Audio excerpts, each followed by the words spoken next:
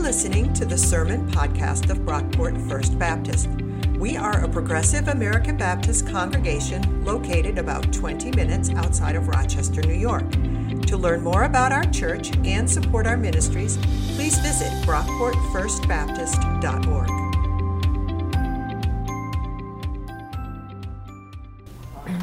Today's reading is from Ecclesiastes 3, verses 1 through 15.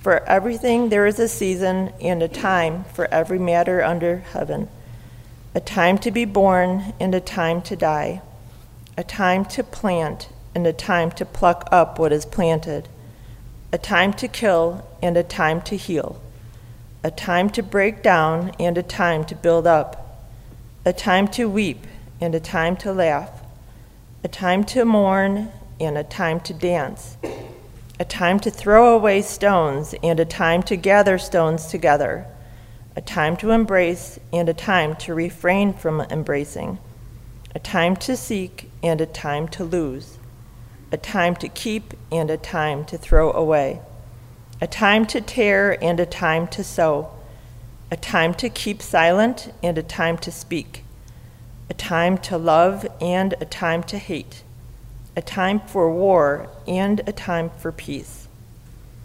What gain have the workers from their toil? I have seen the business that God has given to everyone to be busy with. He has made everything suitable for its time. Moreover, he has put a sense of past and future into their minds, yet they cannot find out what God has done for them. They cannot find out what God has done from the beginning to the end. I know that there is nothing better for them than to be happy and enjoy themselves as long as they live. Moreover, it is God's gift that all should eat and drink and take pleasure in all their toil. I know that whatever God does endures forever.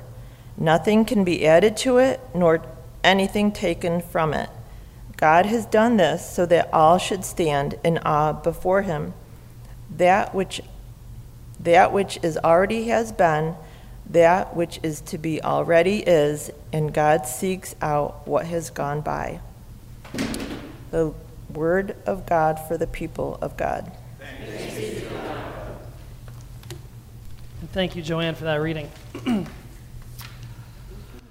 So, we are about 3 weeks into the book of Ecclesiastes, and I gotta say, the feedback so far has been very polarizing. I've heard from a number of you who are loving this book.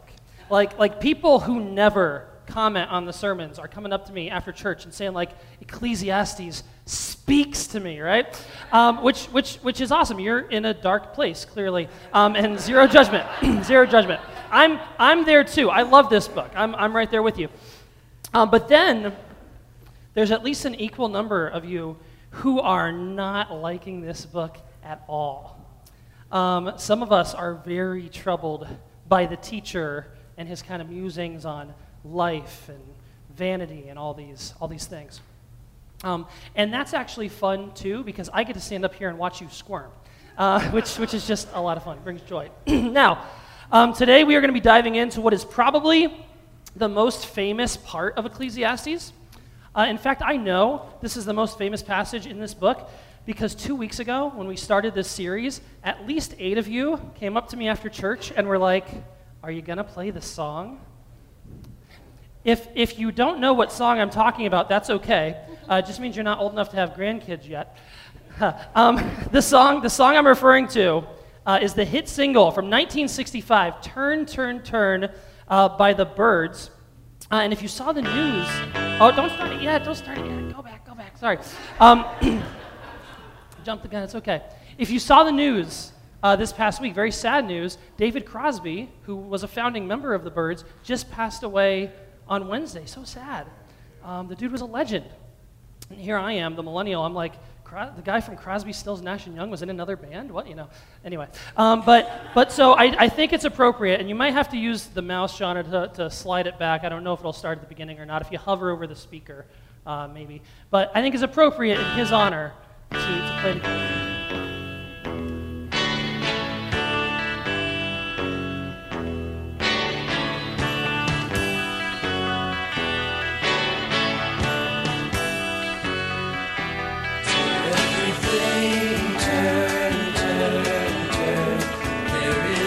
season turn, turn, turn, and daytime to every purpose under heaven.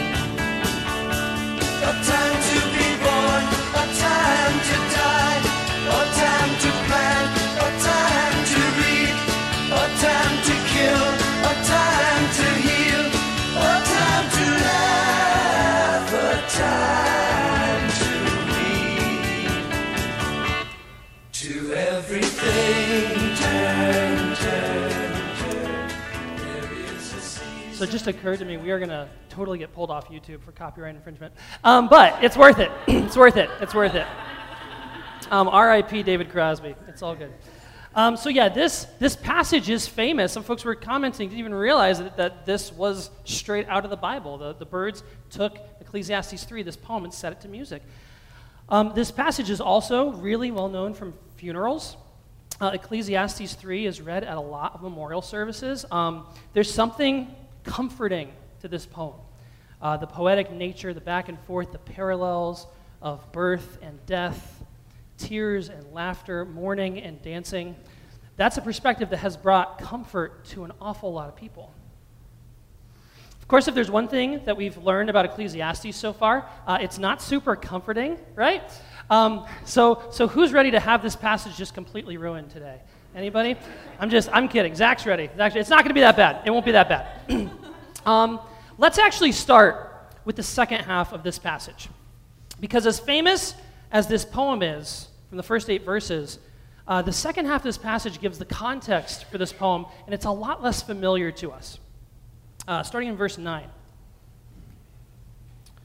What gain do workers have from their toil?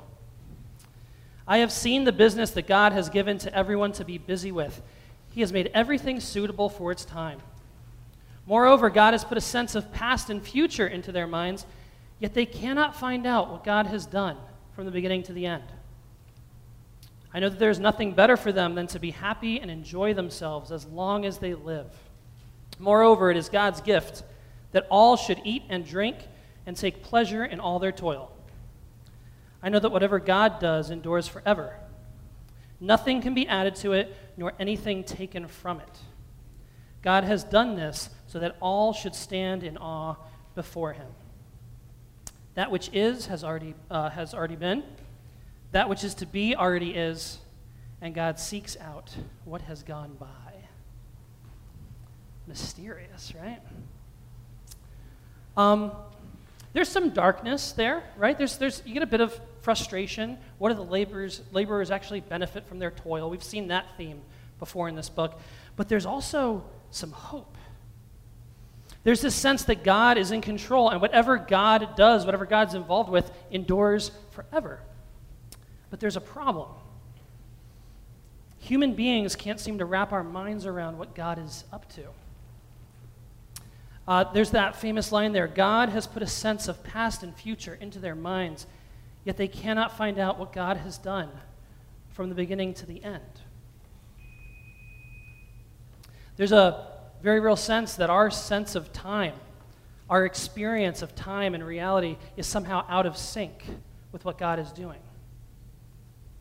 Now, we live in a very time-obsessed culture. We live our lives by the clock, punching in, punching out, schedules, calendars, apps, reminders going off on your phone day and night, deadlines. So much of our daily life is driven by time. We try to dominate time. We try to manage it and plan for it, save it, and yet we never have enough of it. We're always running out of time. We find ourselves out of sync with God's time. Seen in this context, I think this poem in Ecclesiastes 3 is actually challenging a number of myths that our culture holds up about time and life and how all this stuff works. This poem has some really kind of jarring, eye-opening implications for how we live and operate day to day. Let's start with this one, first kind of myth that I think this pushes against. Against the myth of endless prosperity, this passage drives home the importance of a sacred rhythm. You might have noticed We should wait a minute and offer a prayer for whatever's happening.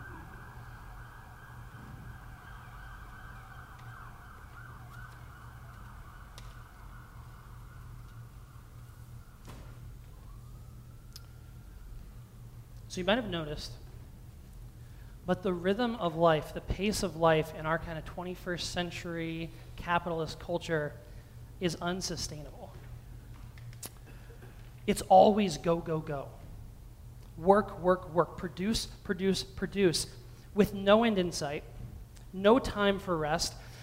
This, what we call Protestant work ethic, has led to all sorts of great things, discoveries, technologies that most human beings never could have imagined. We've cured diseases, lifted people out of poverty, got to the moon. All it cost us was the earth, our families, and our sanity. That's it. That's all things we can apparently live without. That's what it's costing us. We are working ourselves to death as a culture, as a society. We're working the planet to death in this endless pursuit of more. The teacher calls that toil, and he says that it's vanity. If we had our way as human beings, life would probably be just like an endless spring. Constant harvest with no need to sow, no need to let the ground rest and wait. If we had our way, there would be no winter. Now, I can tell you, I lived in a part of the country with no winter for 7 years when Aaron and I were out in Southern California. It was great. The weather was always nice. It was always sunny. They say one of the most meaningless jobs in the world is to be a weatherman in Southern California because, it's always nice. It's always nice. In the winter, you get 2 months where it's nice with some rain. In the summer, there's a couple months where it's nice but hot, and the rest of the time it's just nice. You start to go a little crazy without seasons, though. I know I did. You start to lose your place in time. There's no rhythm. Every day is just the same. I remember there was this one stretch out in LA where it was nice for 2 years straight. Every day was beautiful and sunny and warm. You could eat outside. You'd make plans to go to the park or the beach, and you never had to worry about the weather turning against you. It was great. It's one of the longest droughts in over 100 years. There were water advisories. The suggestion was to only shower for 10 minutes every other day, if possible. Don't flush your toilets if you don't have to. That's how desperate they got for water. You'd go to a restaurant, forget about getting ice in your drink. They couldn't give it to you. Forget about ice, a glass of water when you sit down. Not happening. There were specific days and times when you were allowed to water your lawn, and neighbors were calling the police on each other for lawns that looked suspiciously green, right? That was life for 2 years. But it was nice. The weather was great. There were fires I had never seen before. There was one day where, actually, it was more like a week where Miriam, her daycare was closed because it was too close to one of the fires. Some days you'd get up and it looked like it was snowing, but it was actually ash raining down from the sky. And of course, all the flooding that's happening now in California is just made worse by this drought and decades of mismanaging water in that state to produce more and more and more and more. This is where an endless spring gets us. Over and against that, against our need to endlessly produce, Ecclesiastes points to this divinely ordained rhythm. A time to plant and a time to pick up what is planted.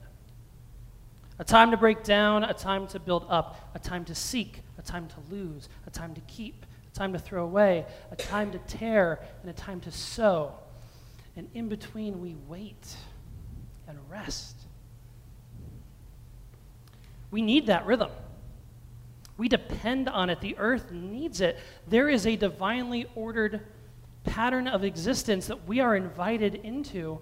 We ignore it at our peril. Our goal shouldn't be to arrive at some frozen form of perfection, right? If we get it right, this utopia of our own making. God has designed existence to be this dynamic, unfolding, weaving process where there's winter and summer, day and night. It's so basic, they spell it out on the first page of the Bible, right? We can learn to live in harmony with that rhythm, or we can rebel against it and destroy ourselves. We like to think that we're in control, that we can manage it all, time, seasons, productivity, with our own power and ingenuity. But that gets at one of the more disturbing ways this passage challenges us, and it's this next myth I want to talk about. Against the myth of being able to control time, this passage highlights the fact that we have no control. Oh, you guys aren't going to like this one. I don't like this one. This poem highlights some of the most fundamental elements of our existence, right? Birth and death, planting and harvest, tears, mourning, dance, laughter. These are like the building blocks of human life. And we have no control over almost all of them. You don't get to choose when you cry and when you laugh, right? We cry and laugh, we mourn and dance in response to things that happen to us. When I think of like the most joyous moments of my life, they aren't the times I planned for. You know, the times when like everything lined up perfectly with what I had on Google Calendar. Like those aren't the joyous days. No, it's the time when we least expect it, when we don't see it coming, when God sneaks up on us and surprises us, moves us to tears. Birth and death, joy and mourning, love and hate, war and peace. Good luck charting any of those in a day planner. It's not how it works. We are so obsessed with trying to control time, but we don't even get a say in the most basic stuff. We so value our power and our free will when so much of what we do, so much of what we choose is based on factors that predate us. I remember back when I was a youth pastor many years ago, there was this young woman, one of my students, who graduated from high school and she went off to college. And when she came back over Thanksgiving break, we met up for lunch, and I remember she was freaking out. Like she was having like a quarter-life crisis. It was wild. This girl's parents had done a pretty good job of sheltering her most of her life. Always a good idea to like shelter your kids from reality. But like she went to a very small private Christian high school. She lived in a small, almost entirely all-white neighborhood. Most of her friends were her cousins. Like that was her life. And then she went off to college, and she met people who were different from her, who thought differently, who looked differently, who believed differently, and it shook everything. She was freaking out. I remember she was like, these friends I've made, they're not all that different from me. If I was raised in their families, if I grew up going to synagogue or mosque instead of church, I don't think I'd be a Christian. And I was like, yeah, that's probably right. That's kind of how it works. If you were born in a different family, a different time, a different culture, a different place, a different faith, you would be a different person with a different personality, a different set of views, making different decisions. Welcome to human existence, right? If you were born 500 years ago, you'd have only had like a 50% chance of surviving infancy. That one blew her mind, I remember. But we are not as in control as we like to think we are. Even the choices we do make, the free will we exercise, is exercised within limits. We have a narrow range of options to choose from that we didn't create often. And usually the poorer you happen to be, the more disadvantaged you are, the less options you typically have to choose from. We are dancing to a tune that we didn't write. The key was set before we were born. The rhythm can change at any time. God is the composer and the conductor. We don't conduct the orchestra of our lives. God does. God is in control. The question is, can we learn to dance? Can we learn to improvise, to flow with God's rhythm as part of God's song? Can we be attentive to where God is at work, where God is moving? Can we listen for God? Can we follow God's lead in our lives? It takes incredible humility to acknowledge that we're not in control. I'm still coming to terms with it as I preach this sermon, just to be fully transparent. We'll see where I land on this. But it takes even more humility to follow, to actually follow where God is leading us. Cuts against the grain of our hyper-individualism, but that's the wisdom this poem is offering us. One more cultural myth I want to highlight that this passage undermines. And this one's a bit painful. Against the myth of living forever, this passage presents life as a story with a beginning and an end.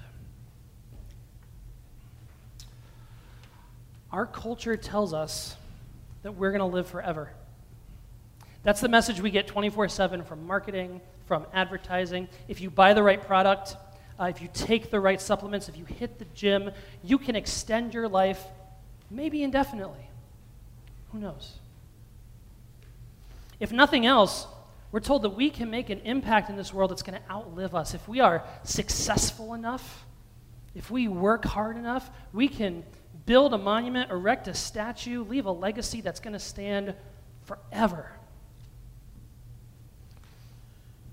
We banish all signs of death from our culture. I don't know if you've noticed this. We cultivate our environments from parks to sidewalks, shopping malls, all neatly trimmed and organized.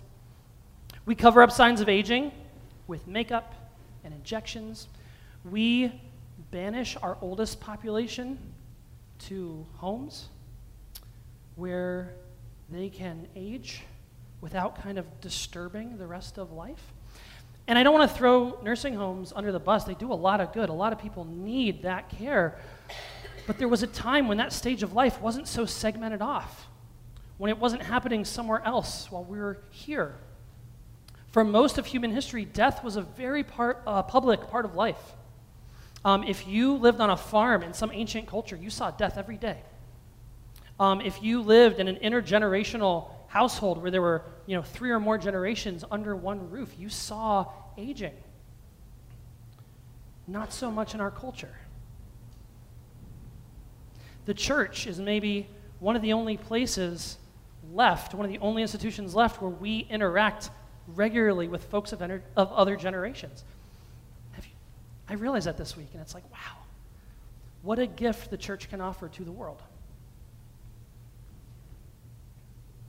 We idolize movie stars, celebrities, social media influencers, these people that we see on our screens and on billboards who are just eternally young in our memories.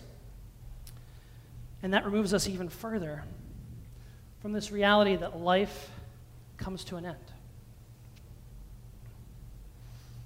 Last summer, I read the book Robin by Dave Iskoff. Really good book, a biography of Robin Williams. Robin Williams was one of those celebrities for me. I idolized this guy as a kid.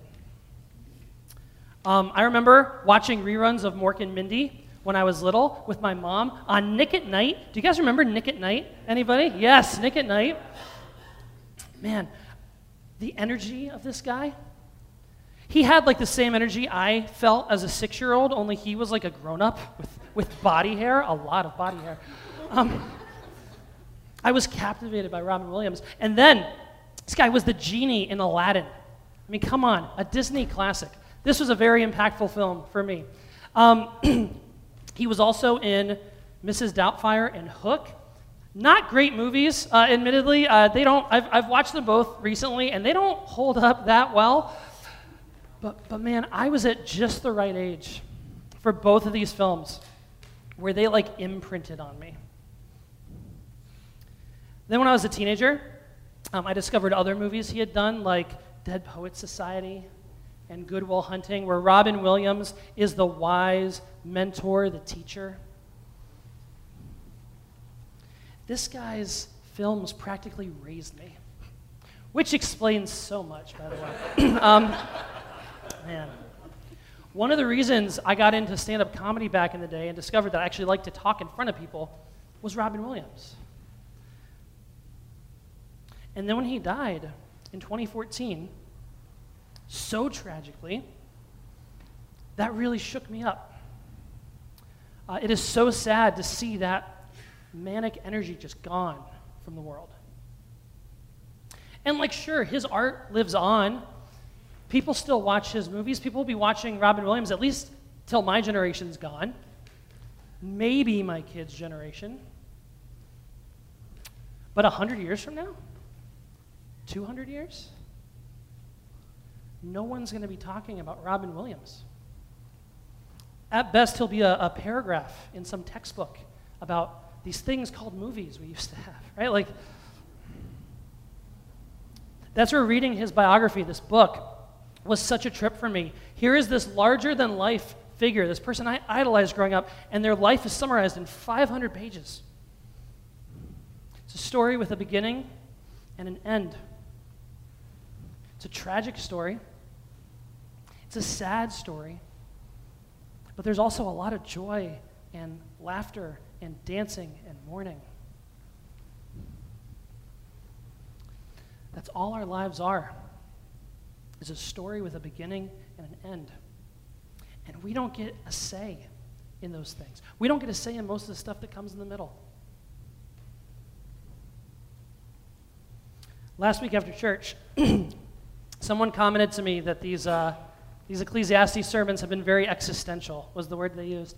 And the question was when do we get to the practical stuff?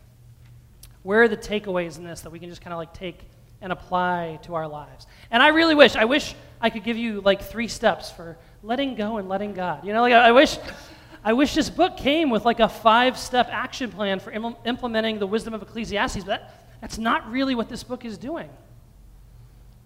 Ecclesiastes confronts us with these troubling questions, these existential questions, because the teacher wants to challenge us. The teacher wants to take away everything we cling to for security other than God.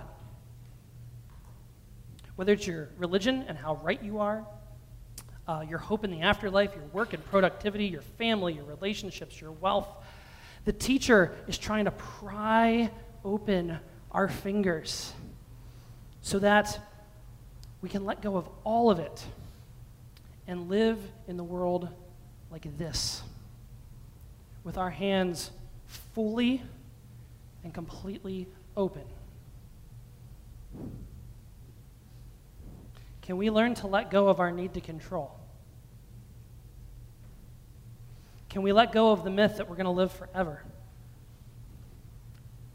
Can we learn to live in sync with God's timing, God's seasons? Can we learn to dance to a song we didn't write? To take part in a story that we are not the author of, that we're not even the main characters of?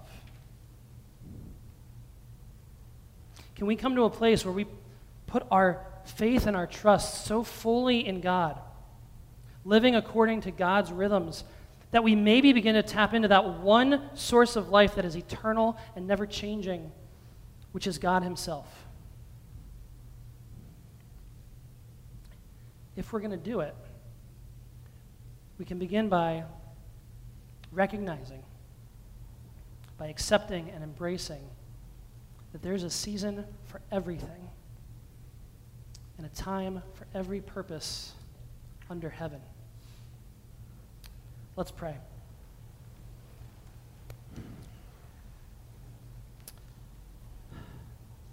God, you have made everything beautiful in its time. You created the sun, moon, and stars to separate day from night, to govern the seasons. You created the world with a divinely ordained rhythm, and you called it good. Lord, help us to learn that rhythm. Help us to dance to it, to find our place within it, so that we can live in step with you. We ask this in Jesus' name. Amen. Thanks for listening. If you enjoyed what you heard, please be sure to rate, review, and subscribe to this podcast on iTunes. You can connect with us on Facebook at Brockport First Baptist, on Twitter at BrockportFB, and on our website, brockportfirstbaptist.org. Our theme music was composed by Scott Holmes. This has been a production of Brockport First Baptist.